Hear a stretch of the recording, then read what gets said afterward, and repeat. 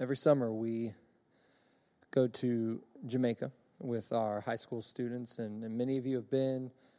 Many of you know someone who has been. We've been going there for 14, 15 years, and I've gone since I was 17 years old. And one of the places that we go, we call the infirmary, but it's the St. Anne's Infirmary. And many of you have been to an assisted living facility here in America. Maybe your grandparents have been in one. And we have some really nice ones in America that insurance pays for and that we save up for, and they take great care of people that are kind of entering into the last stages of life, and they're beautiful, and they have these beautiful outsides and these beautiful interiors and great food. But if you've spent much time in any of those, you know that there's kind of something behind what you see. There are smells that you don't want to smell. There's sights that you don't want to see. There are things that you hear that you'd rather not hear. I mean, these buildings are full of decaying bodies.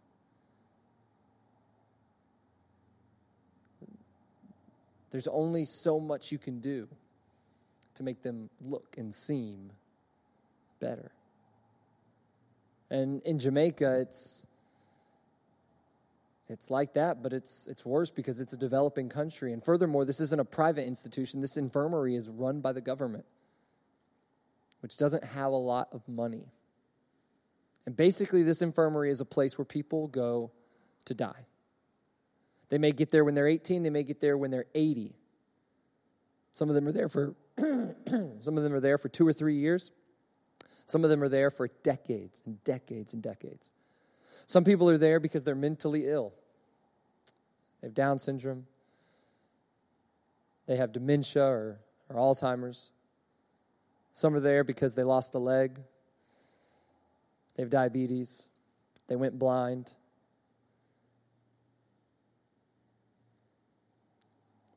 Maybe they're crippled or paralyzed. But the people that go there are going to be there till they die. Here's why. You really can't leave. The only reason you go there is because you have no one to take care of you, and you can't take care of yourself. And if you want to leave one day, well, essentially they tell you have to pay back the government, which none of these people can do. And so once someone gets there, they're there forever. There was a guy there by the name of Carly.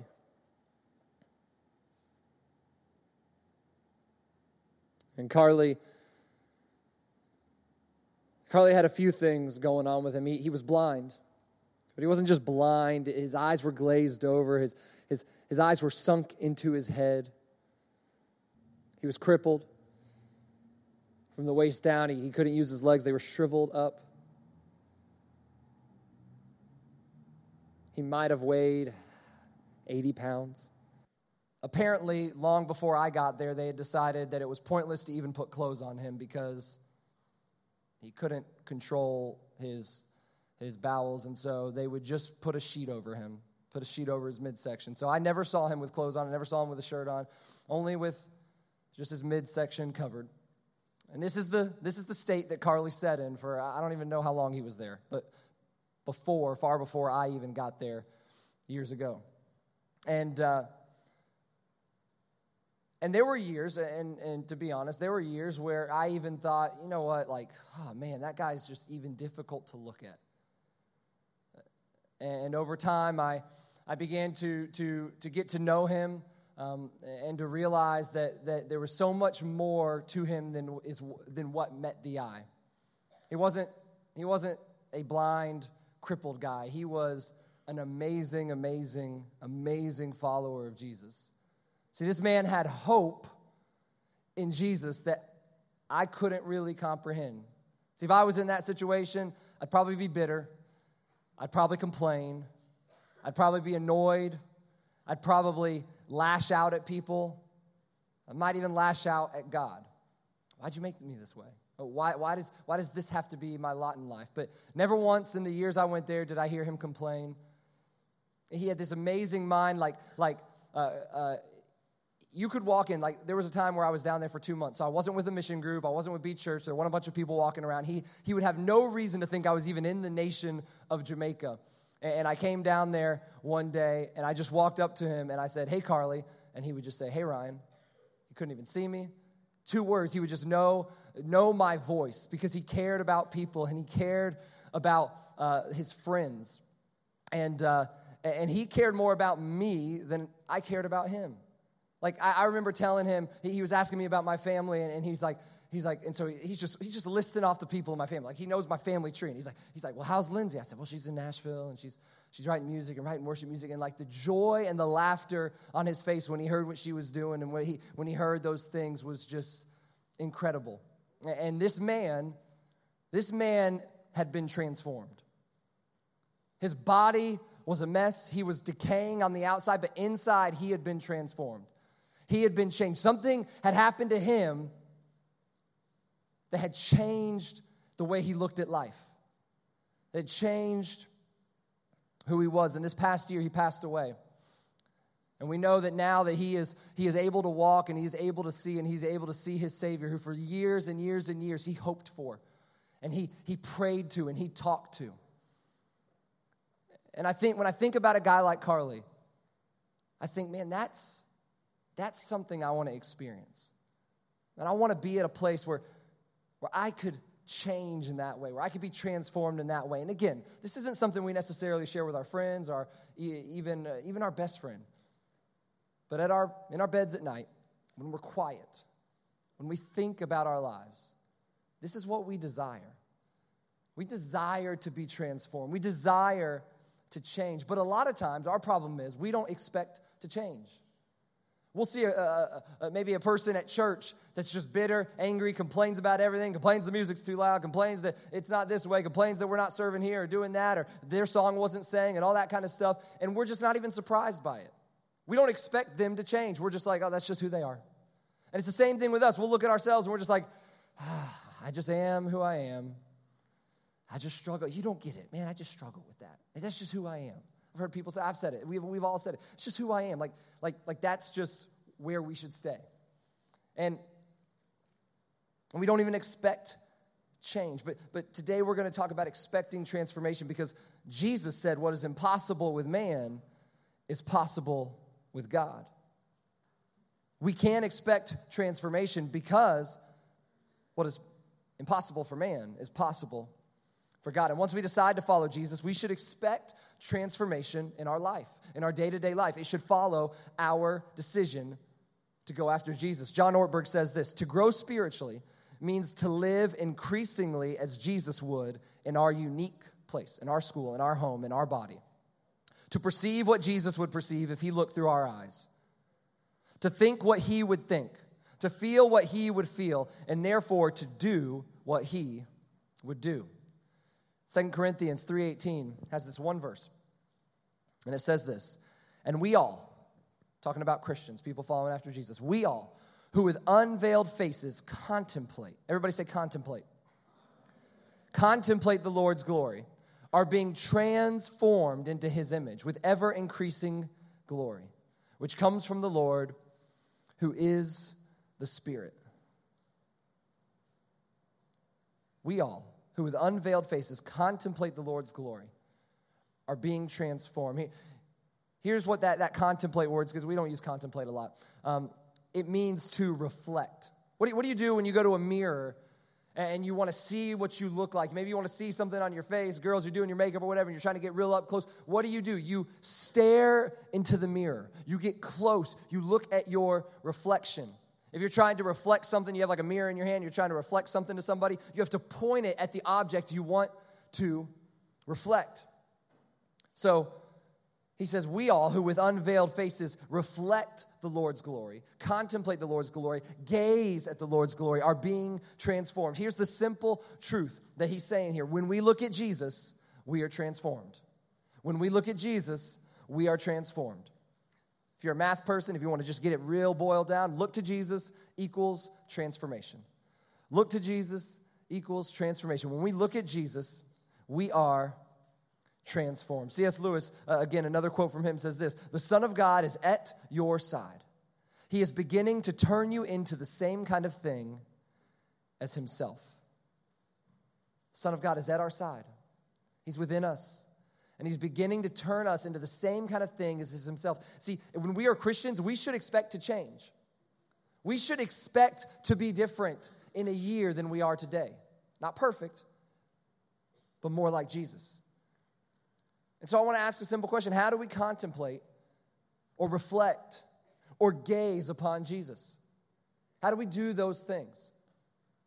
Now, what I'm going to say is not a self-help thing. It's not, this is how we fix things. This is a way that we can allow God to have the maximum impact on us, and therefore the maximum transformation. Here it is.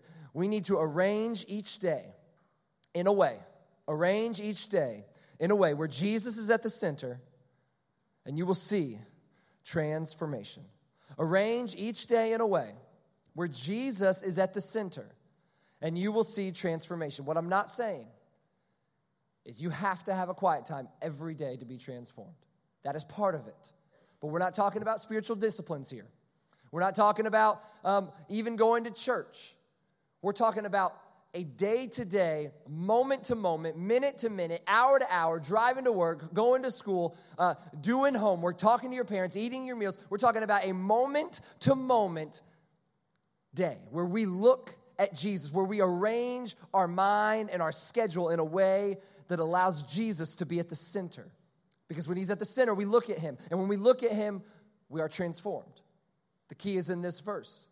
When we gaze upon the Lord, we are transformed.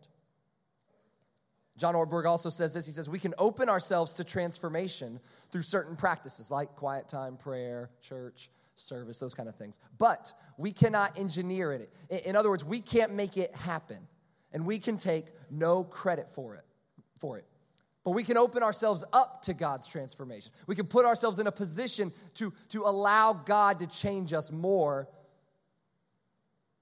than we would if we just did our own thing. And again, we're not doing this to try harder or to be more holy or to fix ourselves. We've talked about that. We've been down that road. We're doing this to open ourselves up, to allow God to have the ultimate impact on our lives. So let's just think about a day. Think about your waking up. Most times I wake up, I'm like, I can't believe I'm waking up right now. And I don't even wake up early. And I'm still like, gosh, I want to stay asleep. What do I have to do today? And you start going through your schedule. Where's the gratefulness? Like, how often do I just wake up and say, thank you, God, and start the day with God at the center? You go eat your breakfast. I don't want this. I don't have time. And you're in a rush, and you're running from one thing to the next. And how is that centering your day in a way, arranging your day in a way that God is at the center? It's not. You're at the center. And it's hard to be transformed when you're at the center, because that's the same thing as we talked about. You're trying to fix yourself. It's all about you. That doesn't work. So often our mind immediately goes to what do we want? Man, we could arrange our days each day so that we value people. Not because we're trying to invite them to church or lead them to Christ. We just value people because they matter. And when you value people, you start focusing on God. And you start thinking about, why am I valuing them? Why do they have value? Because of God. And all of a sudden, Jesus is at the center. And all of a sudden, you're gazing upon Jesus. And all of a sudden, you're being transformed. You're talking to God. I'm not just saying praying, like you're on your knees by your bed saying your prayers. I'm saying you're just talking to God. Sometimes I do this. I'm not going to sound holier than I am because I don't do it a lot. But sometimes I do this where I'll just look at someone as I'm walking down and I'll just say this quick prayer over them. Hey, I pray for that person to know you. I pray for that person. I don't know what's going on in their life. I just pray for them. That's talking to God. That's having a conversation. Think about when you text to your friends. It's like you don't even talk about anything. It's just like 100 texts. And you really didn't say anything, but you talked to them. And there's something that matters to that. Yeah, it's not deep, but there's this constant communication. And when we're talking to God constantly about our issues, about our problems, about our friends, about our family, we're keeping him at the center. We're arranging our day in a way where Jesus is at the center. We're gazing upon him. We drive by the beach. We walk down the beach. We see the sunset. We drive over the bridge, and we see the water. And sometimes we just drive, and we just keep going. I'm in a rush. I got to get somewhere. I got to do something. I got to hang out with somebody. What about just appreciating God's creation? That's like a quiet time in itself. I don't do it very much, but like just looking at it and be like, thank you, God, for this. Thank you, God, for this beauty. And it's just a portion of your beauty. That's arranging your day in a way where Jesus is at the center. You worship him. You listen to worship music. You read his word. You're arranging your day in a way where Jesus is at the center. Yes, there's definitely a portion of this where we arrange our schedule in a way where we give God a specific amount of time just for him. And that's part of it. We're talking to God. We're worshiping him. We're reading his word. We're serving others. Imagine walking around just thinking about how can I serve others? And not big things, not grand things, little things. You need a pencil? Take it. You need to ride somewhere? Okay. You need an encouraging word? Okay. Let me hold the door for you. Let me get that for you. Let me throw away your trash. And you're serving people. And what are you doing when you're serving people? You're not thinking about yourself. You're thinking about others. And then all of a sudden, it points you back to Jesus. I'm arranging my day in a way where Jesus is at the center. I know this is hard for you, this one, but obeying authority, including and especially authority you don't like. Obeying your teachers, obeying your parents, obeying the law. And when we do these things, even when we don't want to do them, guess what we're doing? We're being like Jesus. And we're not becoming more holy, but we're reminded, hey, wait a second, why do I need to listen to my parents even though they're bugging the crap out of me, even though I think they're wrong? Oh, yeah, because God told me to. Oh, this is all about God. And now you're arranging your day in a way where Jesus is at the center. Think about little things like this. This is something I need to do more, like sacrificing little things like, what do we watch on TV? Or what movie are we going to get? Or where are we going to go eat? Or what are we going to do with our day and our free time? And sacrificing for the other person, sacrificing for Karen. Maybe it's sacrificing for your boyfriend or girlfriend. Maybe it's sacrificing for your parents or your siblings or your friends. And you sacrifice what you want in this small way. And they may not even notice, but you do. And you're realizing, oh, yeah, I do that because of Jesus. And now you're arranging your day in a way where Jesus is at the center. And we're slowly experiencing that transformation, and it just starts to happen. And again, we don't notice it. And again, we start to want what he wants, because as we start to do this, as we start to arrange our day in this way, we just see Jesus, we see Jesus, we see Jesus, and all these things. And we start to change. That's why we have reminders everywhere.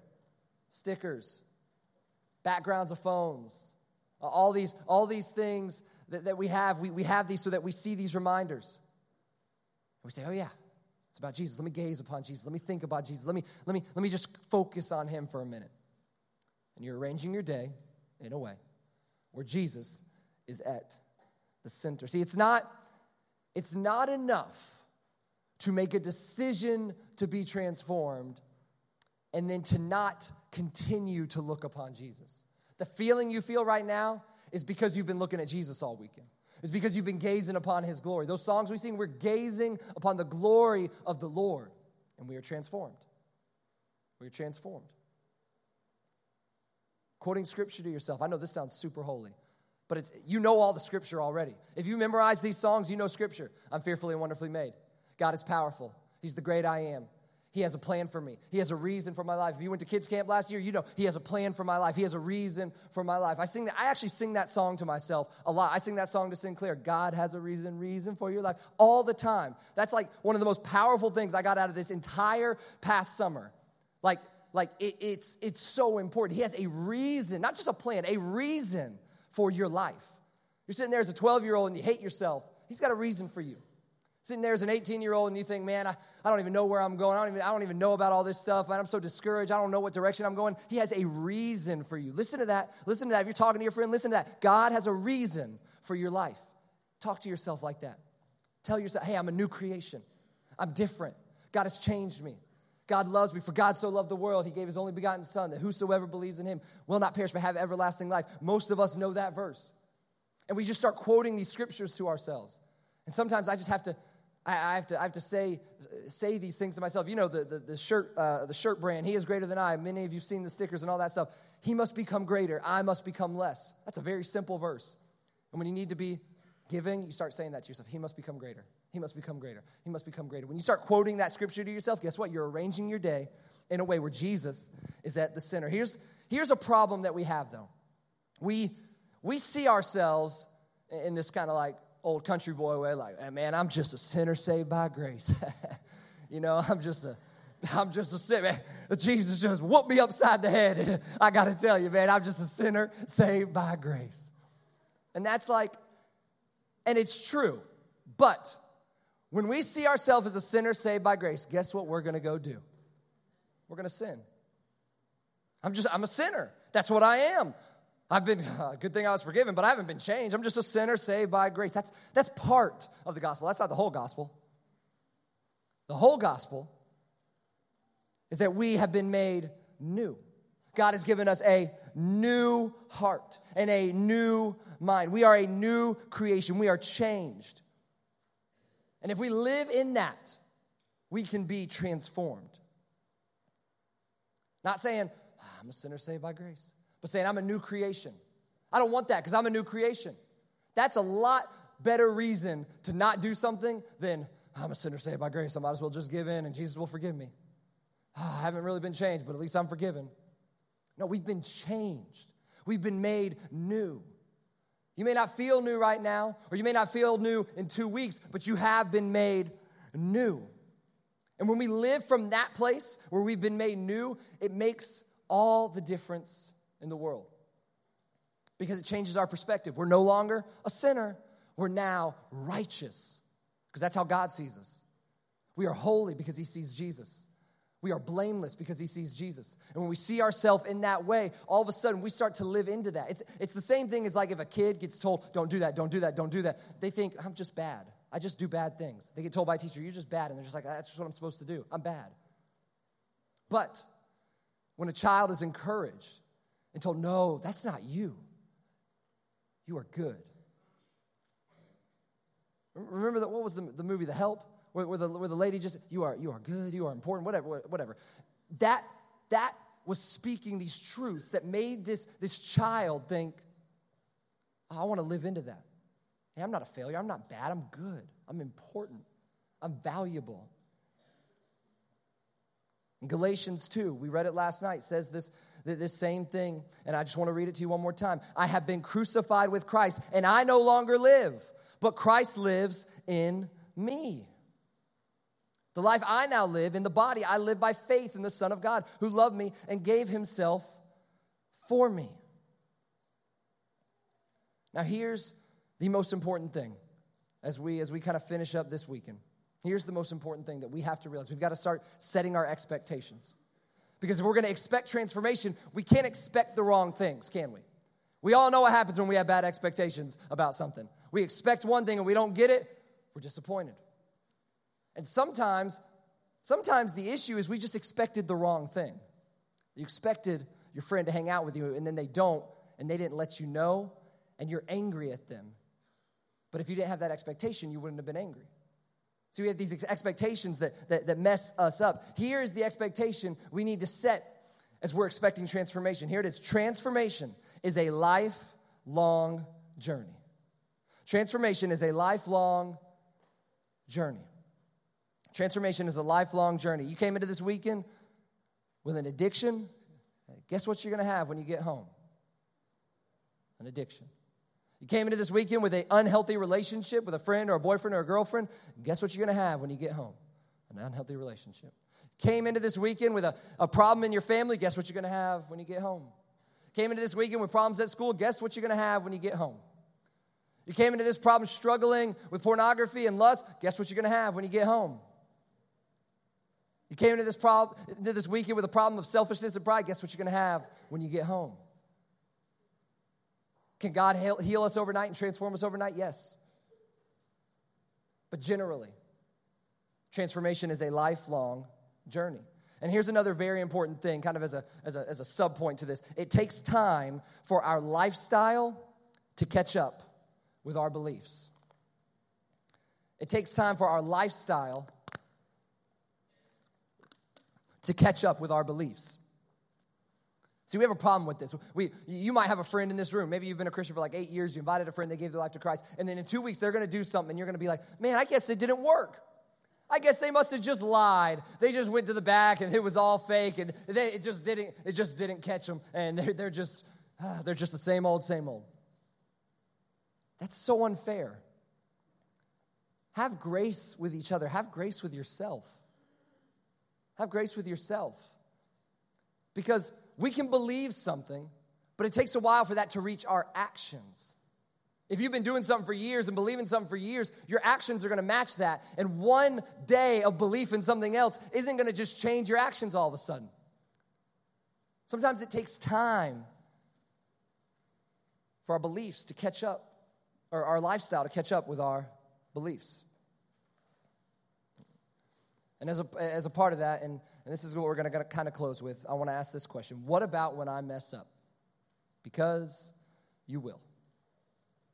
Sorry to burst your bubble, your Epworth bubble. I'm going to go home and I'm going to be perfect. I got transformed. Put it on your Instagram and your Snapchat. Hey, everybody, expect a new me tomorrow. And then when you do one wrong thing, you're like, dang it, shouldn't have posted that. You're going to mess up. You're going to mess up. And here is the last point of the weekend, and this is so, so important. I want you to write it down. If you're not a writer-downer, I want you to write down. If you haven't written down in your notebook the whole weekend and you're going to throw it away, write it down in your Bible. Here's what it is. Messing up doesn't mean you haven't been transformed. Messing up doesn't mean you haven't been transformed. Come on, man. Come on. Start playing. Messing up doesn't mean you haven't been transformed. When you mess up this week, when you get home and get in a fight with your parents tonight because you're tired and sick and they're like, oh, you have to do homework and blah, blah, blah, blah. How was your weekend? You're like, gosh, I don't even want to talk to you. Like, get away from me. You're going to get in a fight with them and you're going to be like, dang it, I thought I got transformed. What's wrong with me? When you mess up, it doesn't mean you haven't been transformed. It doesn't mean you haven't changed. It doesn't mean you are hopeless. You get home and you're selfish. That doesn't mean that something didn't happen this weekend that will change your life, that is going to transform you. You go home tomorrow night, you look at pornography, doesn't mean you haven't been transformed. Next weekend you go to a party and you get wasted and you get high, it doesn't mean you haven't been transformed. Here's what Satan's going to try to tell you. Here's what Satan's going to try to tell you. You're going to mess up. You're going to mess up, and he's going to say, see, I told you. All that stuff is crap. The Jesus stuff is crap. That whole weekend, it was a facade. It's not real. You're not changed. You're not transformed. You're still a failure. You're messed up. You ain't nothing. You're a sinner. You're not changed. You're not transformed. Get that church talk out of your head. Get those notes. Throw them away. Man, you're useless. Because you messed up once? 3 days later? See, we go home and we're like, oh, how long can I stay on this spiritual high? And then we mess up. We're like, I guess it's over. I guess I'm done. I guess I wasn't transformed. I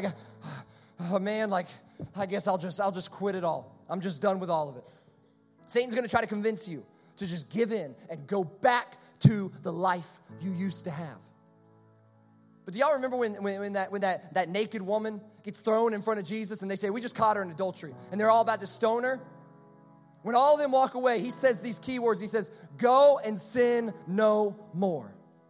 Here's what he's saying. Don't come back here. Don't go back, woman. Don't go back to where you used to be. Yeah, you messed up. Don't go back. You don't have to go back. Satan's going to try to convince you to go back.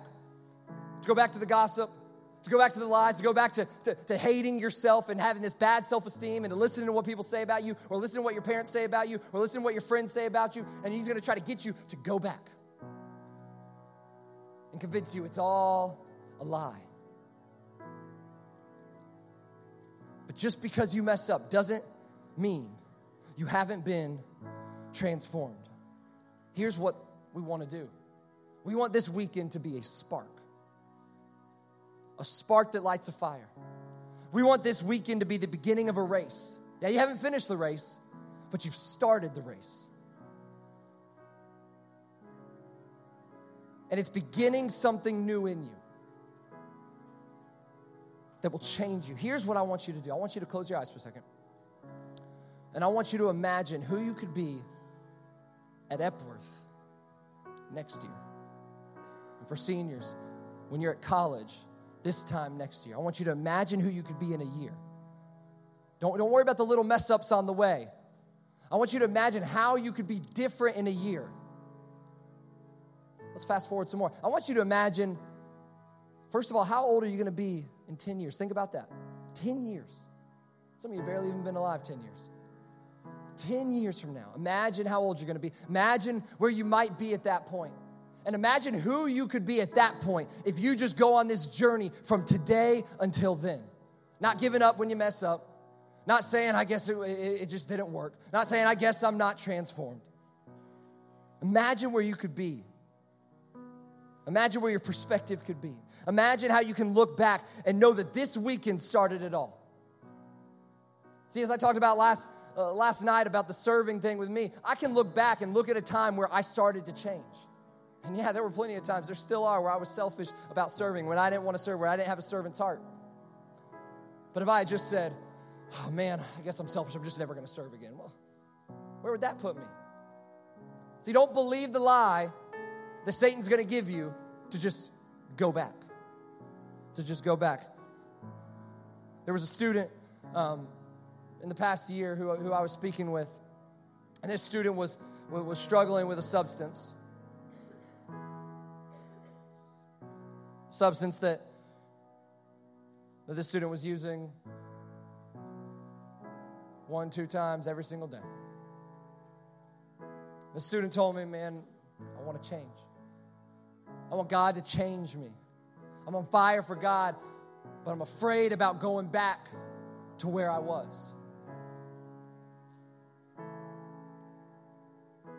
And I said, okay, I'll hold you accountable. We'll talk about it. Talked to him a week later. How was the week? How did things go?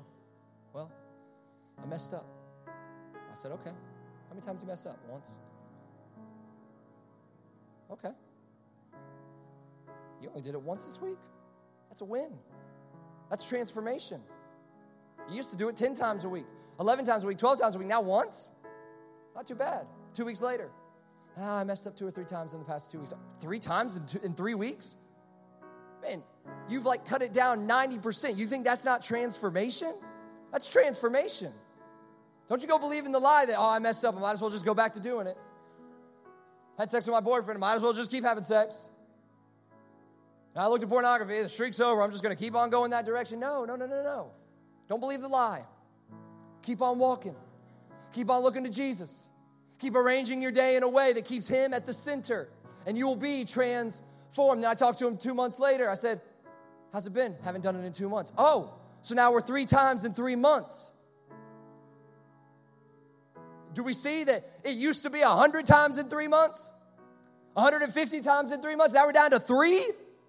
And we think that Satan's telling us, oh, you haven't been transformed because you smoked. Oh, really? You've been transformed. You've been transformed. Don't you let a mess up tonight, don't you let a mess up Tuesday tell you that you haven't been transformed. We are transformed. Let's say it together. We are transformed. Let's say it again. We are transformed. Let's say it again. We are transformed. I say, I am transformed. Say, I am transformed. Say, I am transformed. Say, I am transformed. Stand to your feet. Say, I am transformed. Say, I. Stand up. Say, I am transformed. Say, I am transformed. Say, I am transformed. Say, I am transformed. Say, I am transformed. Say, I am transformed. Let's pray together. Heavenly Father, we need you. I pray that we will arrange our day in a way that keeps you at the center of our existence. I pray that we would look to you, not just in quiet times, not just at church, but that we would look to you daily as we look at nature, as we look at our friends, as we look at our school, as we obey, as we think about Scripture, as we memorize Scripture, as we see a sticker on our phone. I pray that we will remember that you love us, that we are transformed. I pray we would just go through. We mess up, and I say, I am transformed. Right after we mess up, I pray that a student in this room on Tuesday night when they mess up will say, I am transformed. I am not defined by what I just did. I am not going back to what I used to be, but I am transformed. I am transformed. Lord, transform us. I pray that we would expect transformation, that we would expect to change. Because after all, you are a Savior. You do save. You are a change agent, and you change our existence. You change our souls. You change our actions. Why would we follow you otherwise? You came to redeem. You came to restore. You came to change and transform. We are transformed. We are transformed. Don't let us believe the lies. When we mess up, don't let us believe the lies. We've been transformed. We've been transformed. We've been transformed. In your holy name we pray.